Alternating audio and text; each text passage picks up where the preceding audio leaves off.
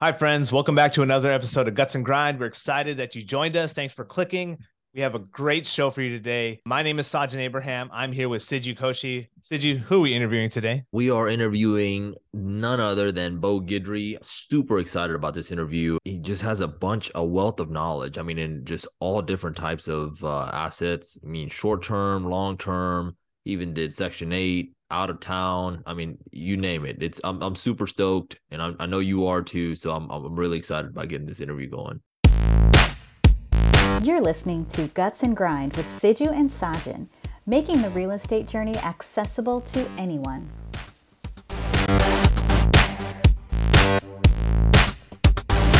All right, welcome back to the show. We are excited. We are going to be interviewing Beau Guidry. He is one of our friends here that actually is investing in real estate, and we are excited to hear about his story. Beau, why don't you tell us a little bit about yourself? Well, first, thanks. I'm honored to be on the podcast. Big fan of you guys. So thanks for having me on. Background, I come from an IT background, have a degree in computer science, and, started out, just from the ground up, breaking into the technology field. Finally latched on in the healthcare industry and worked there for some odd 20 years. Yeah, Wow. it's funny because Saj, I think I kind of hinted a little bit to it, but me and Beau used to work together. It's how we kind of stayed in contact. But we had these discussions about real estate probably 20 years ago. Yeah, Wow. 15 to 20 That's years ago, we were talking about. no, that's Um, awesome. It's cool because you see in 20 years what could really happen, right? And so those conversations can be, develop into actual things that we do, right? So I'm kind of curious, you were in the IT world, like why real estate? Like why did you think that that's the way that you should go? Like, is there any backstory on that, or why don't you unpack that a little bit for us? Yeah, it actually is. I had a real hard start getting employment in IT. If I would have known what I know now, I've never got a 4-year formal degree in technology. I always tell people that. But it just took a long time, and it didn't help when I actually graduated. It was like 2003, market downturn. Not a whole lot of opportunities for employment where people were going to give you on the job training. So where I invested in formal education, I always kind of felt like, hey, this just isn't stable. You hear about people getting laid off, the dot-com crashes. Technology is always my passion, but that just let me know that, hey, there has to be something else that can give you stability. I've always been into ownership. I want to own something. I want to own it all if I can. And I like the idea of, early on, I think I understood that, when you work for a living, your biggest expense is your home. That's your biggest cost of living. So if you can leverage that in a way to get ahead, then it's, you can really reap the benefits of it. I mean, it's awesome. It's awesome to hear that. It's like, were there resources that you listened to or read or something like that? What was the thing about real estate itself to actually dive into it? Like, because what you're saying is on point, but I feel like there's a lot of people, and I'm guilty of this too. It's like you're in the atmosphere and you're kind of floating around and you're trying to figure out what to do with your life. You're trying to get your career started and all these things. And not everyone falls into what you just said. Like the realization is what I mean, right? Like not everyone gets to fall into that realization of like, hey, like cost of living matters and my expenses matter. And like, how can I offset this somehow? Right. So what was there a trigger in your life or something like that that kind of pushed you towards real estate? Or was it just like, I'm on the hunt and then I stumbled upon it? Or like, what did that look like? Yeah. So it was two things. One, realizing how much money I was spending in rent, right? And Oh, I think everybody goes through that, right? You finally move out of your parents' house and you get your own place, and you're like, wow, it's expensive and it keeps going up. The other piece to that is one of my first business ventures was breeding American Pit Bull Terriers. Back then, it was the bully style of American Pit Bull Terriers, which they now refer to American Bullies now. But you really needed a yard for that. You can't, it's really tough doing it in an apartment.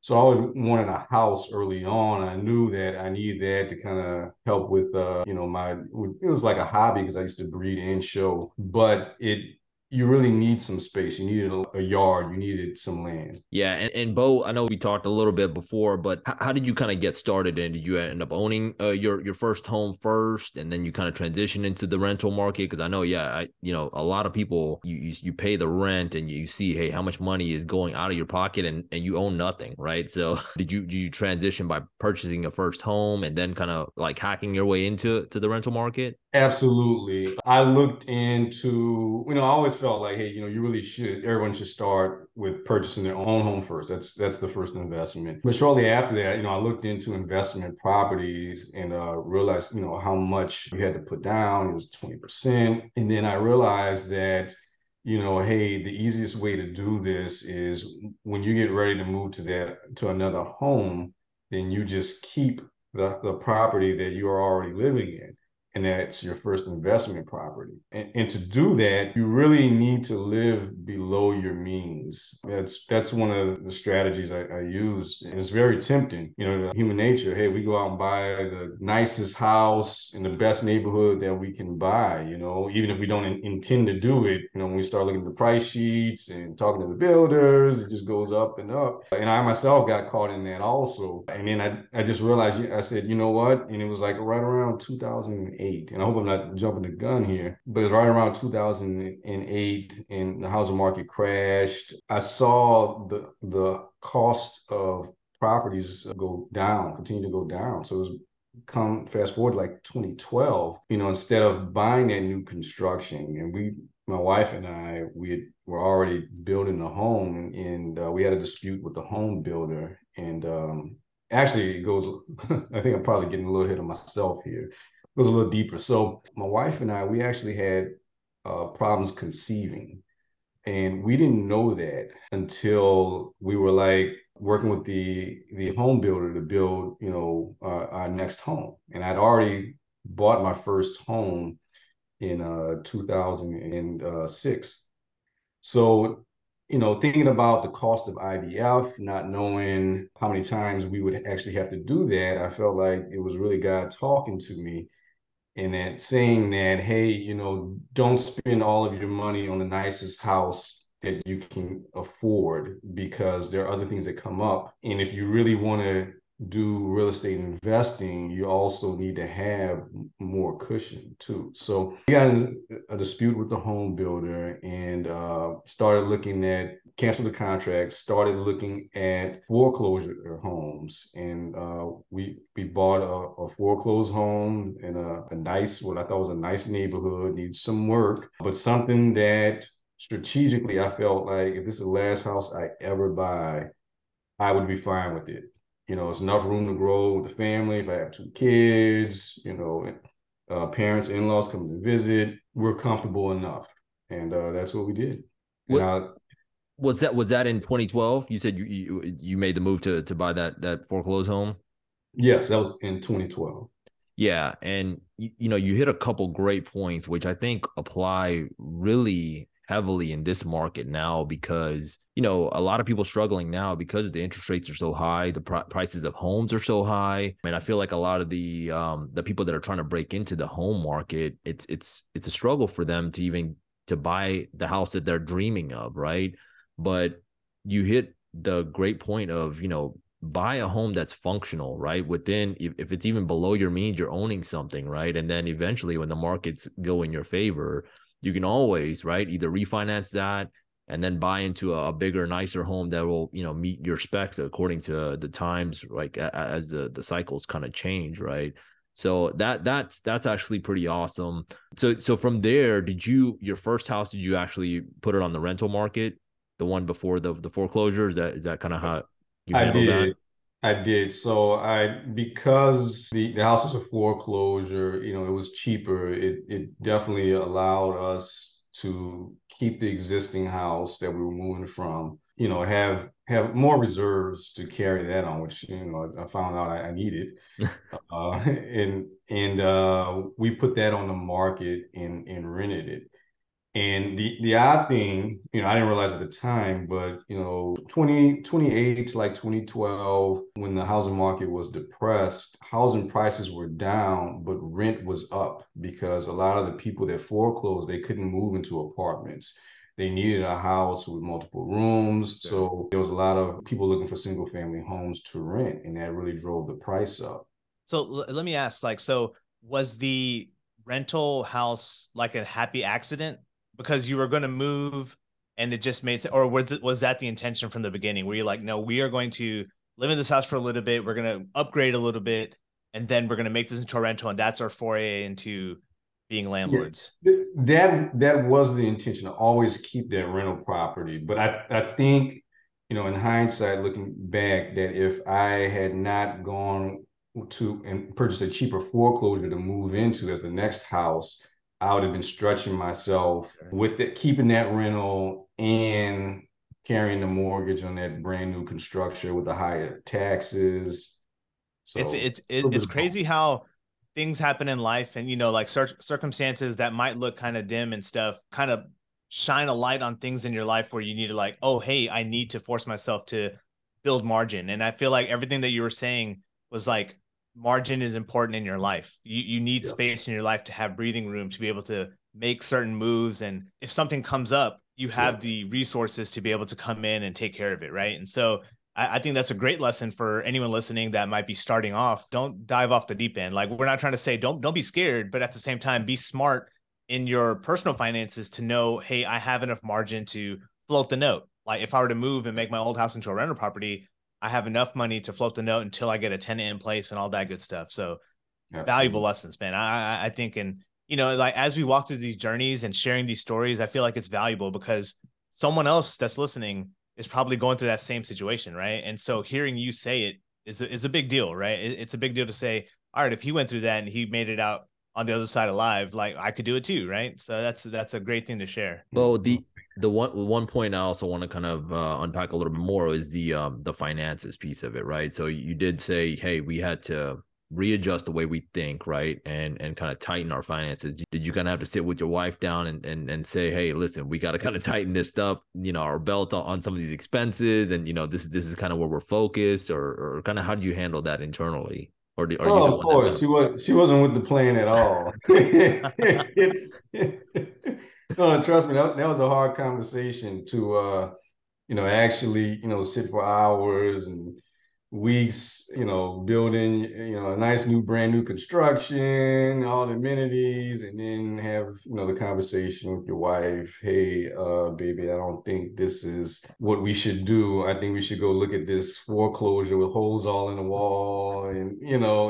it's she, yeah, she wasn't feeling that at first, but she did see the bigger picture. One of the things, and just to kind of give more details, it really was a domino effect of good decisions, because one of the things is that first home that I purchased, I bought it in 2006. This was right after Katrina, and that was right before the housing market bubble burst.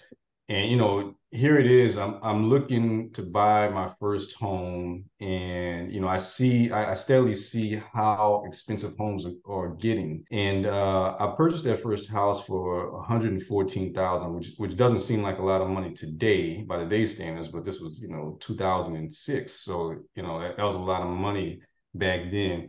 And I swear, 2 years later, by 2008, that same house was only worth like $77,000. I was like, wow, man, I watched housing prices climb steady while I didn't have enough money to buy one. As soon as I have enough money to buy one, they tank. But even that was a blessing, because what happened was my taxes went down. The Harris County assessor noticed the foreclosures in our neighborhood and kept reducing the appraised value of the home. So, this house that I was paying almost $1,100 for a month with mortgage, taxes, and insurance ended up getting as low as like $800 a month at one point with the escrow. Wow. And Oh wow. yeah, we were in no rush to move. So my wife and I, we had good jobs at the time, no kids. So we used it as opportunity to save as much money as we could for a down payment on the next house. And as we were just watching the market, I mean, we didn't even talk about leaving, I think, till like another 4 some odd years. But buying that foreclosure, being able to save that money and buy a foreclosure, we were able to put 20% down and do it on the next home and do a 15-year mortgage. Wow. And I would imagine there's a thing called lifestyle creep. And I think this would factor into that as well. Because your cost was 1100 and it went down to 800. It takes a lot of discipline to not spend that margin, right? It takes a lot of discipline to be like, hey man, we're rich now, man. We got a little bit extra coin in our pocket.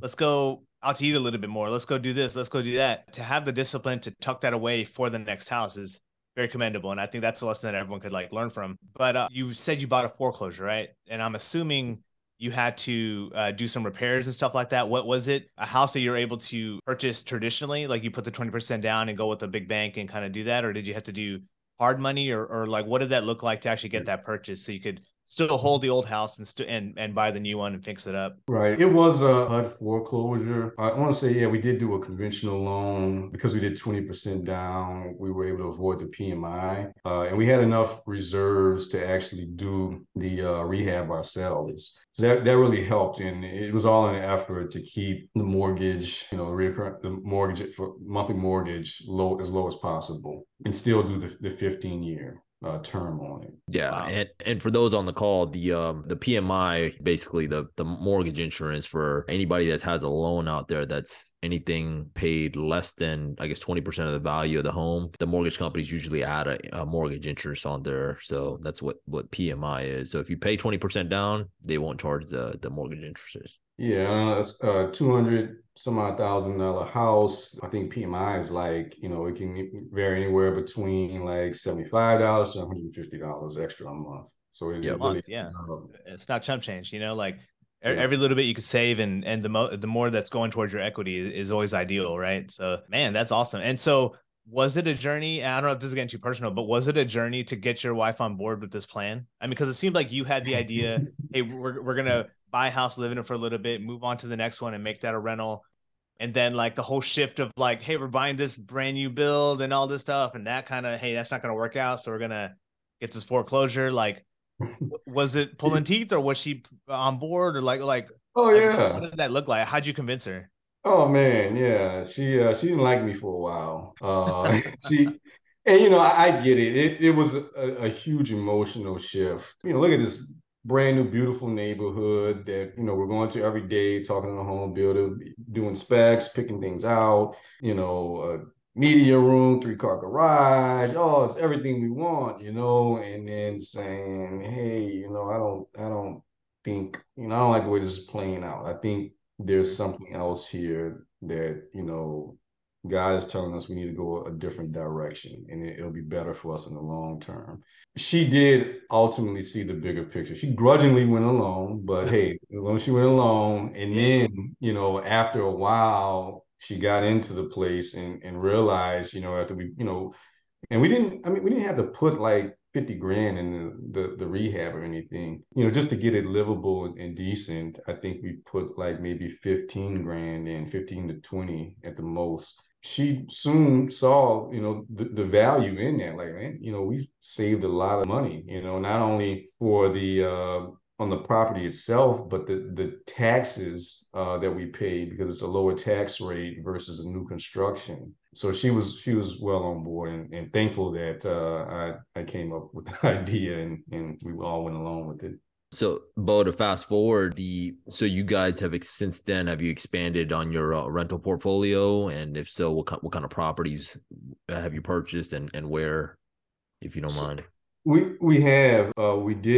I got into Airbnbs, short-term rentals in New Orleans. So I had the long-term rental in the house that we moved out, and that was a rocky start at first, but it smoothed out, and we had a great long-term tenant there for a while. And then I got into short-term rentals, Airbnbs, and I was really just leasing them at the time, getting a feel for it, learning what the market is like, and I realized how much higher the margins are with Airbnbs at the time. This was maybe 2014, 2015, I think, and I got up to 3 properties as a lease. But in New Orleans, the short-term rentals, the laws around it and the jurisdictions are constantly changing. So the building that I was leasing from, we had to move out of there. And by then I had enough knowledge to understand how to run and maintain short-term rentals and research the laws to understand what kind of permits I need to do it. Bought a condo right at the edge of the French Quarter where I could get a full-time short-term rental commercial license. And from there, I bought a fourplex. In that, I just do long-term renting. What made you shift into the Airbnb space? So 2014, I assume that's Airbnb was very new at the time. How did you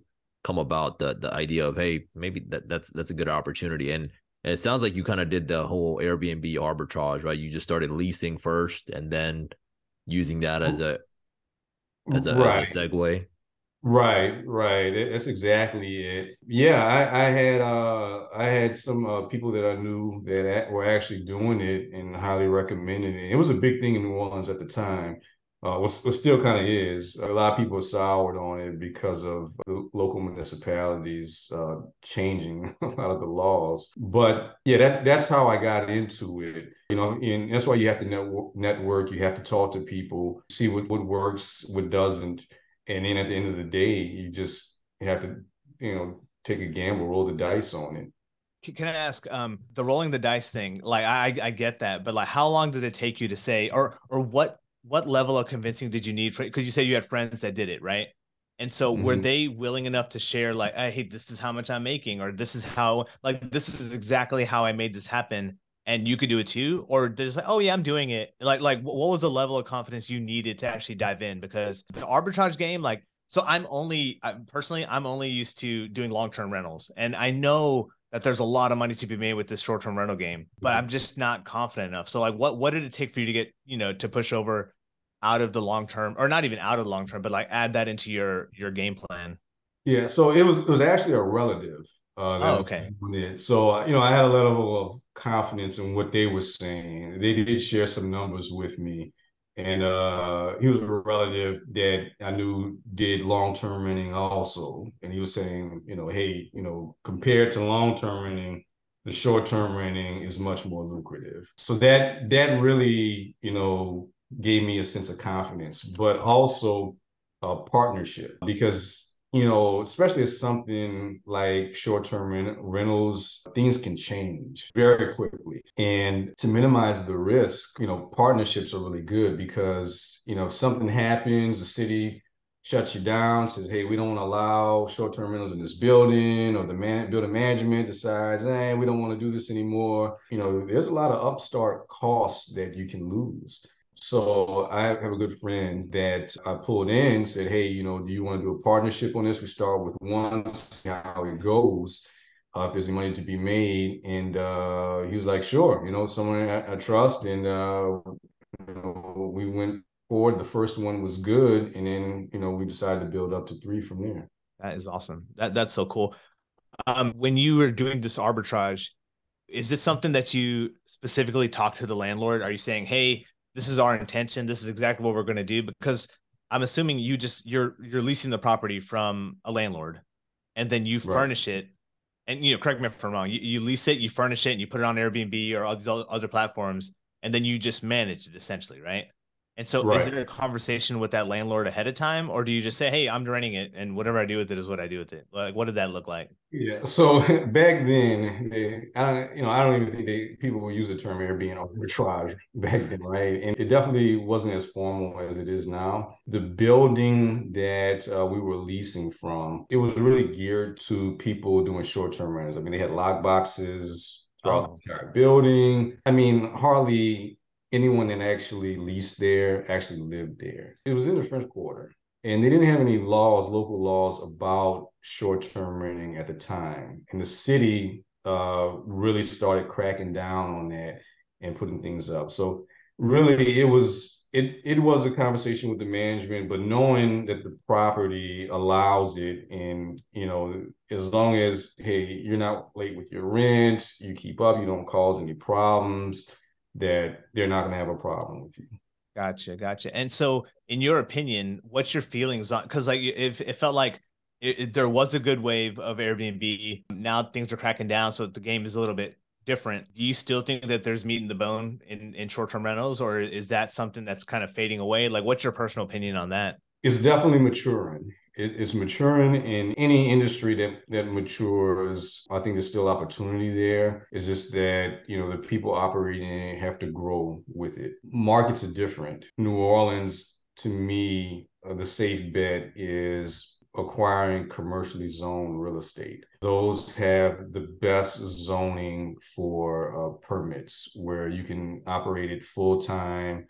You don't have to have a homestead exemption or live on site. Houston, the laws are really liberal about, where you can Airbnb or short-term rental. It's the state or, your counties. I don't think they really have any laws to it, but they kind of let the HOAs and the more local jurisdictions deal with it.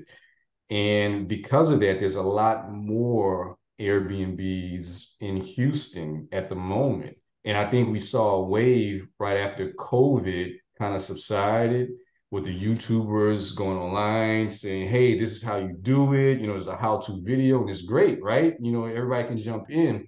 But the floodgates opened, and I think the Houston market got saturated. And when that happened, you saw a lot of people get in, and then a lot of people trying to get out. They're trying to sublease to you or sell their furniture. I'm part of several groups, and I haven't done any Airbnb in the Houston area yet, but I've seen that some people that I think were more established and kind of knew the strategy around it and saw things change and were able to adapt. I think they're still making money. But I think there's a lot of people that got hit hard in Houston. And then people are always in New Orleans, it's always a struggle just because of the permits and the zoning and the way the city chooses to enforce or not enforce. So, are you still in the short-term game in the New Orleans area, or are you kind of pivoting, or with the way the markets are? Because obviously, I think you alluded to a little bit. The market's being saturated with a bunch of Airbnbs. I think that's happening across the board, right? Because there's this whole wave of YouTube influencers and all that are bringing people online. But are you still kind of going down the short-term route in New Orleans, or have you kind of pivoted strategies? So I'm still bullish on short-term rentals in New Orleans, but for commercially zoned real estate, the problem is there's just not a whole lot of viable commercially zoned real estate out there. It has to be in a desirable area. There are a few things that I'm looking at and working on from that perspective. But during COVID, I quickly realized I couldn't go all in on Airbnbs because that property got hit hard with, the lockdowns. I mean, New Orleans is all about being around a crowd and, a festival, Mardi Gras. So during those lockdowns, I mean, we didn't hardly have anybody coming through. And it wasn't immediate, so it was good. And I had reserves to kind of last me, but it did get to the point where I was in the red, for more than several months before we built income again. But it made me realize that I had to diversify my portfolio. I was just coming off of a new construction bill, ground up construction, just buying a lot, a piece of land, and subcontracting with a builder to build a spec home and selling it. And that went okay. I learned some things from there, and I was kind of, weary. Kind of, the house was for sale right when the pandemic kicked off, so everybody was kind of didn't know what to expect. But as we know, it eventually came back around, and it started pricing wars for houses. But I ended up selling that house kind of right before that.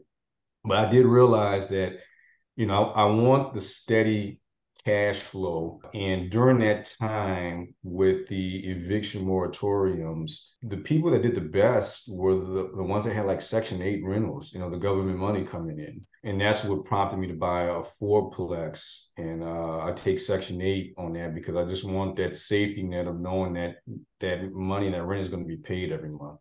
That's that fourplex you said you bought in New Orleans, right? I believe after the Airbnb arbitrage, right? Right. Okay. And do you still have that? And I assume you're still kind of doing long term with that? Yeah. Yes. That's a long-term rental. So just to recap, so you've done single family, long-term rental, you've done Airbnb arbitrage, You've done multifamily. And so are we missing anything? Like you've got a good range of things that you've been doing. Like that's a great amount of experience to be able to like have under your belt. You built Yeah, a so spec home too, by the way. yep, ground Oh, up you built construction up a spec spec. home. Yeah. And Yep, so and that was a built up and flip, right? Is that what that was? correct. Wow, that's Yeah, That's great, dude. awesome, That's Bo. like, yeah. can you expand a little bit more on that? Like, what gave you the idea to buy a lot and build? I mean, I could see the reasons why, but personally, man, that sounds very intimidating. What's the story behind that? Yeah, it was. So the deal with that was, I was still working full time, and fixing flips, they can take a lot of time. You have an existing house, but you really need to be there for the contractors, make sure work is happening, make sure people aren't stealing out of it. That, I didn't want the headache or the time that would take. So I decided to purchase a lot. And in here, a lot of my investing has been in New Orleans actually. And I've saw the property values just keep climbing. And I think that's what attracted me to invest there. So I bought a lot at a auction. And even though it was an auction, one thing I realized, like, man, I don't think these prices are any different than what things would sell on MLS. It was kind of, during the time where things were still crazy price. I mean, I think this was like 2014, I think maybe, or 2016, 2015, 2016. My dates are kind of getting off, man. They kind of running together. But I purchased that lot, and I didn't start building on to maybe like a year later. And that property, I knew that if I just get a home builder or a construction company a contract to build a home on an existing lot and sell it, there's money to be made where I wouldn't have to be so hands-on. And, I'm just letting my money work for me, basically. What did that look like? I mean, did you negotiate a flat per square footage, I guess, build price, or was it just a full on like build price that they said, hey, it's going to be a 1,500 square foot home. This is the price. And then you're Oh man, hoping that, we went back and forth and so many times with the builder trying to get. I took the approach of just like me as a consumer going to buy a home in a subdivision and saying, hey, this is a lot I want it built on, give me this floor plan, this model. Like I wanted it all in writing. What are the floors going to look like? Or what if I can't choose from a sample you have here? Well, tell me what is my floor allowance, and then tell me how many square feet I have to cover, so I know, like, give me a square foot allowance so I can go and look in floor and decor and pick something out. Tell me what kind of appliances it has to be in the contract, all the little details, finishes, countertops. And the builder I worked with, they were really kind of dragging their feet in it. They didn't want to put that in writing because, I felt like they didn't want to do it. They were playing hardball because they didn't know what their costs were going to end up being. And that would have been a way that they can kind of weasel out of things, I felt like.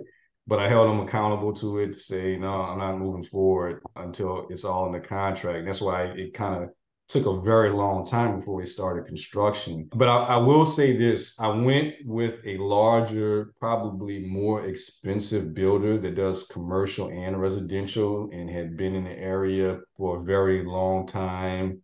And actually had a reference, that same relative that had them do some work. They were not the cheapest, but my thinking was, if something goes wrong, they're a larger established company that they can eat that cost versus me, or versus just abandoning the job. And then that would really sink me. And that's what happens a lot. You may get a smaller company that, has a better price, or they're nicer on the phone and you talk to them and you work with them. But when something goes wrong, they just can't take the financial hit. And what happened, and this was a kind of interesting story. This was right around the time, are you all familiar with the Hard Rock Hotel in New Orleans on Canal Street that collapsed? No. we Yeah. know about the hard drive, but I didn't know it collapsed. Yeah. Yeah, so Hard Rock, they're building a brand new hotel right there on Canal Street, which is right on the edge of the French Quarter, right? And it's right around where my Airbnb is. And they were like, I get thinking about halfway through the construction, and the whole building just collapsed, killed a bunch of people. And with something like that, the first thing you think about is permitting. Okay, where were they at in permitting? Who was doing the inspections? Because obviously something wasn't stable, something was missed.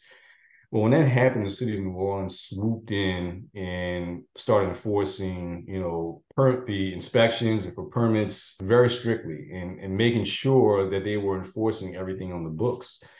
Well, in Orleans Parish, that's what the parish, the predominant parish in New Orleans, they started enforcing a permit to create a driveway. And there was just some kind of crazy rule about the way a driveway had to be curved around a fire hydrant that was within 10 feet or something like that. Well, the home builder, who's been operating in New Orleans for decades, never pulled a driveway permit, all of a sudden got told by New Orleans City Permits, hey, you poured that driveway before you got a permit for it.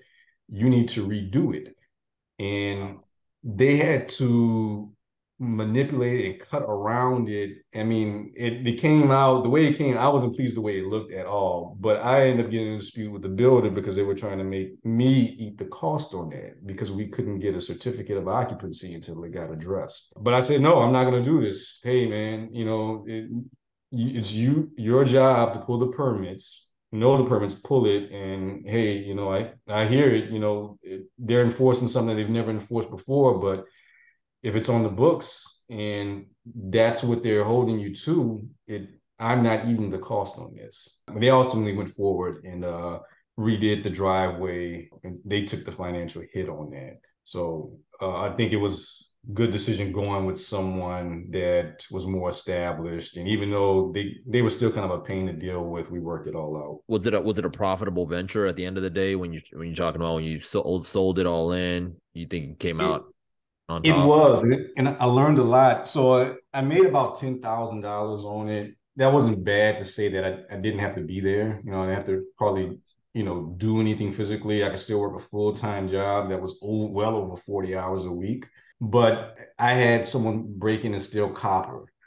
Oh, And yeah, and I was thinking, oh, copper was going to cost me an extra 1,000 or whatever. No, it was like, hey, it was going to be like 15 grand.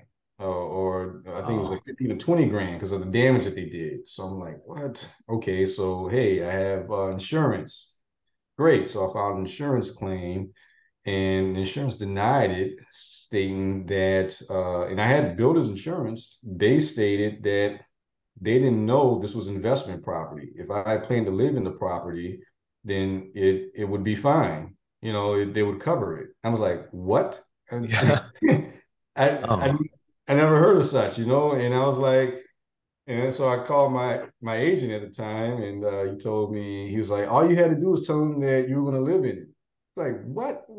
Like, look, man, yeah. look, hey, all you had to do is sell me the appropriate insurance, right? Exactly. Yeah.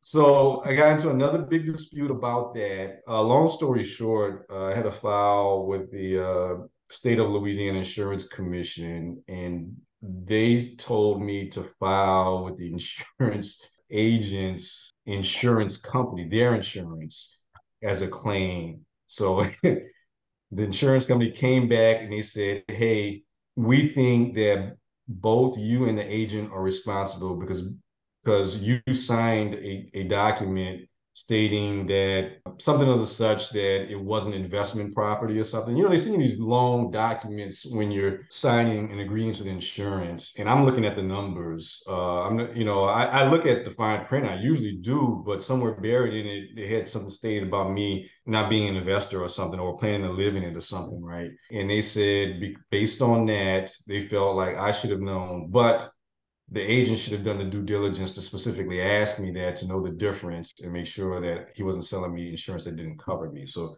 they said they would pay me half of the payout, which worked out minus the deductible because I talked to lawyers and they were telling me that I had to pay them 25% of whatever I'm awarded, and it allowed me to keep going. So long story short, sometimes things are supposed to be easy. They don't end up that easy, but you just kind of have to stay resilient and keep working through them. Sure. Yeah. No, I mean, you've had a wealth of experience, man. Like you've had a lot of bruises along the way, but it seems like it's still a worthwhile endeavor. Like if you don't mind me asking, you've done all these different types of real estate deals. Oh, Which wait, one just is to your, answer Sue's original question, oh, it sorry. had that whole fiasco with the insurance and the copper theft not happened, the profit would have been twice. I would have probably made $25,000 profit as opposed to 10. Oh, wow. Wow. I mean, but to still walk away with some profit, I mean, that's great. But it's even with that big hit, like that's crazy. Right. So yeah, I was gonna ask, with all of the strategies and methods that you've done in real estate, which one is your preferred method? Like which way is the best way of doing it in your opinion? I'm still trying to figure that out, man. It's no, really, I think for anybody to be successful, they have to diversify. You can't be a one trick pony. I like Airbnb. I like the high profit margins, and they're usually in nice areas, highly desirable. But I don't like being that vulnerable to pandemics. Maybe we'll never see another pandemic Right. again, but in our lifetime. But I don't know that. I'm still feeling, the pinch of the last pandemic. I like Section 8 rentals too, man. I tell you what, a lot of people talk negative about Section 8 and, oh, it's not worth the problem, the kind of people you deal with. And of course, there can be some casualties, but so far, my experience has been good. I tell you what, there's a lot of people on Section 8 that are used to landlords or property managers not respecting them, not maintaining the property like they should. And that creates tension. And, the tenants I talked to and the applicants, they were just really thankful, for a property manager or landlord that's actually repairing things, providing a nice, clean place to live. And to me, that's fulfilling. We talk about it all the time, Saj and I, and you hit it right on the nail, Beau. It's a two-way street, right? A landlord and a tenant, right? So you're providing a service, they're paying for a service, right? And the expectation should be the same on both sides, right? Like, we give you the property in a certain condition, we expect it back in the same condition. And I think you're right. Like, in human nature, right? If you respect each other, right?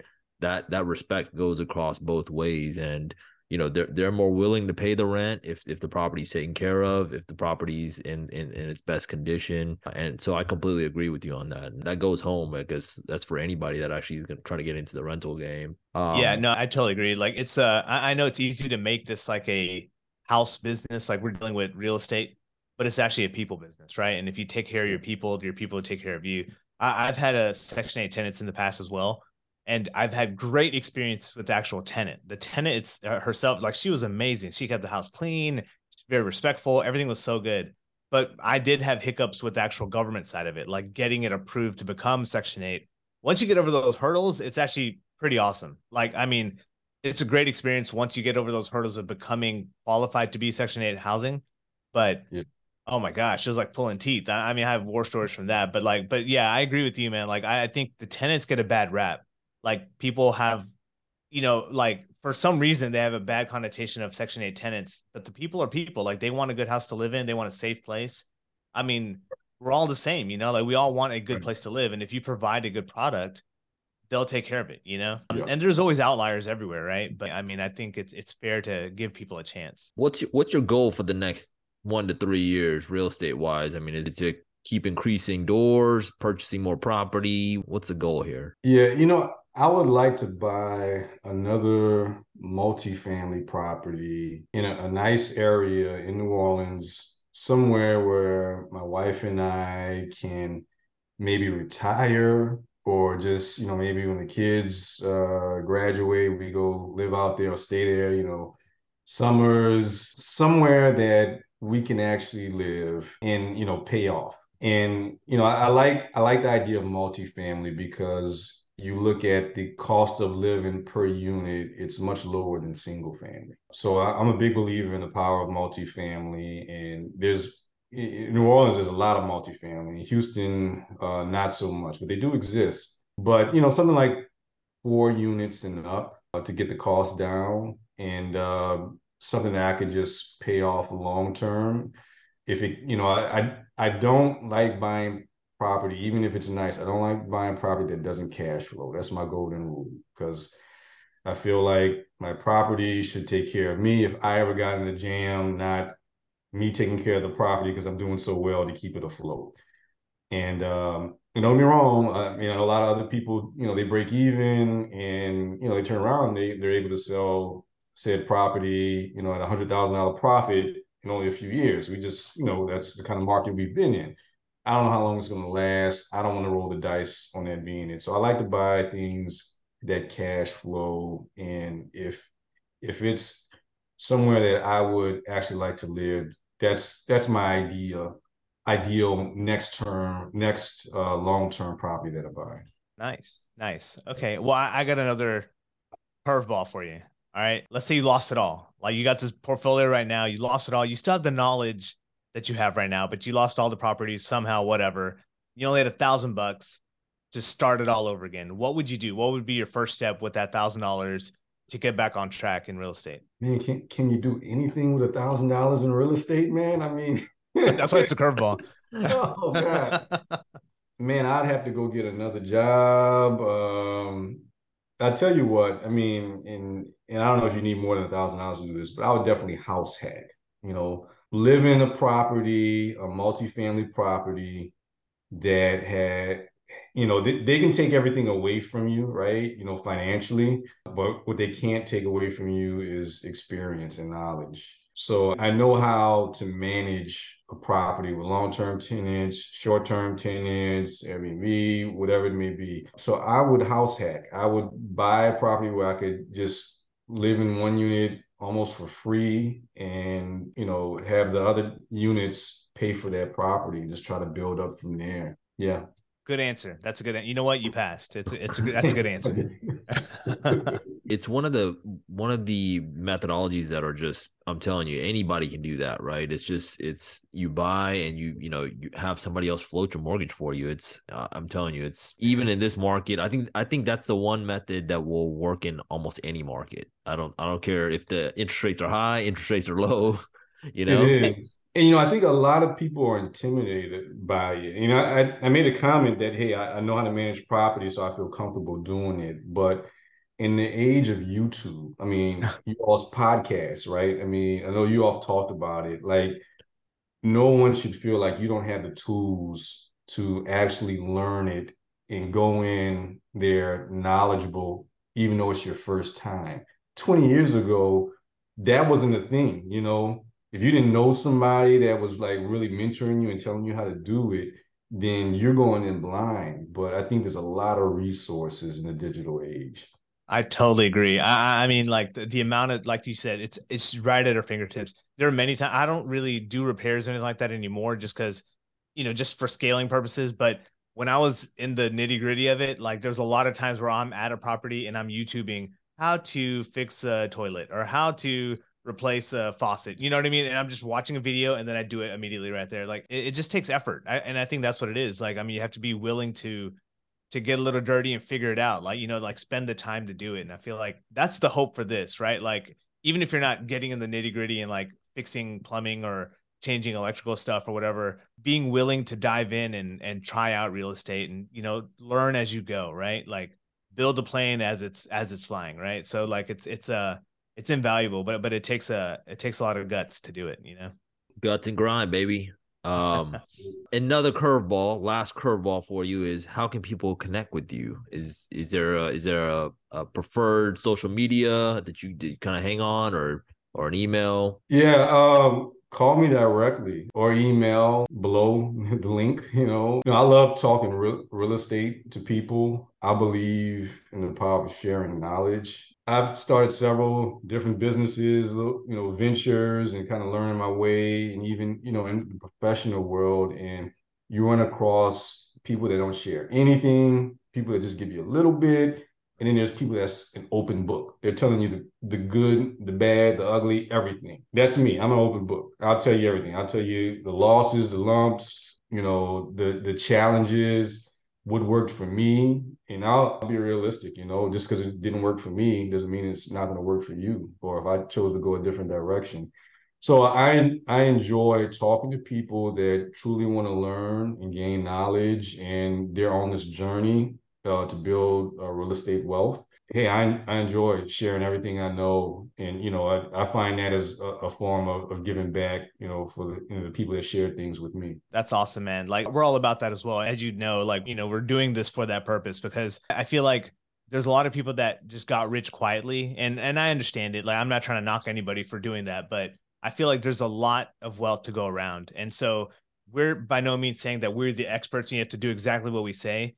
But the idea is like, hey, if we share our story and if you resonate with our story, maybe you could learn something from it. Maybe you could grow it even bigger. Like who knows? Like you could do anything. Like it's limitless really, but like if we don't share it, like it's invaluable, right? So we'll definitely grab that information from you and put in the show notes. I think we're going to wrap it up. Beau, thank you so much for just joining us and sharing your wealth of knowledge, man. Like it was great, man. I really appreciate it. And everyone that's watching, make sure you subscribe and comment. We want to hear your comments. Let us know your thoughts. If you have any input as well, just throw it out there. But once again, thank you so much and see you on the next one. Take care, guys. Well, Thanks for listening to Guts and Grind with Siju and Sajin. Be sure to tune in next time.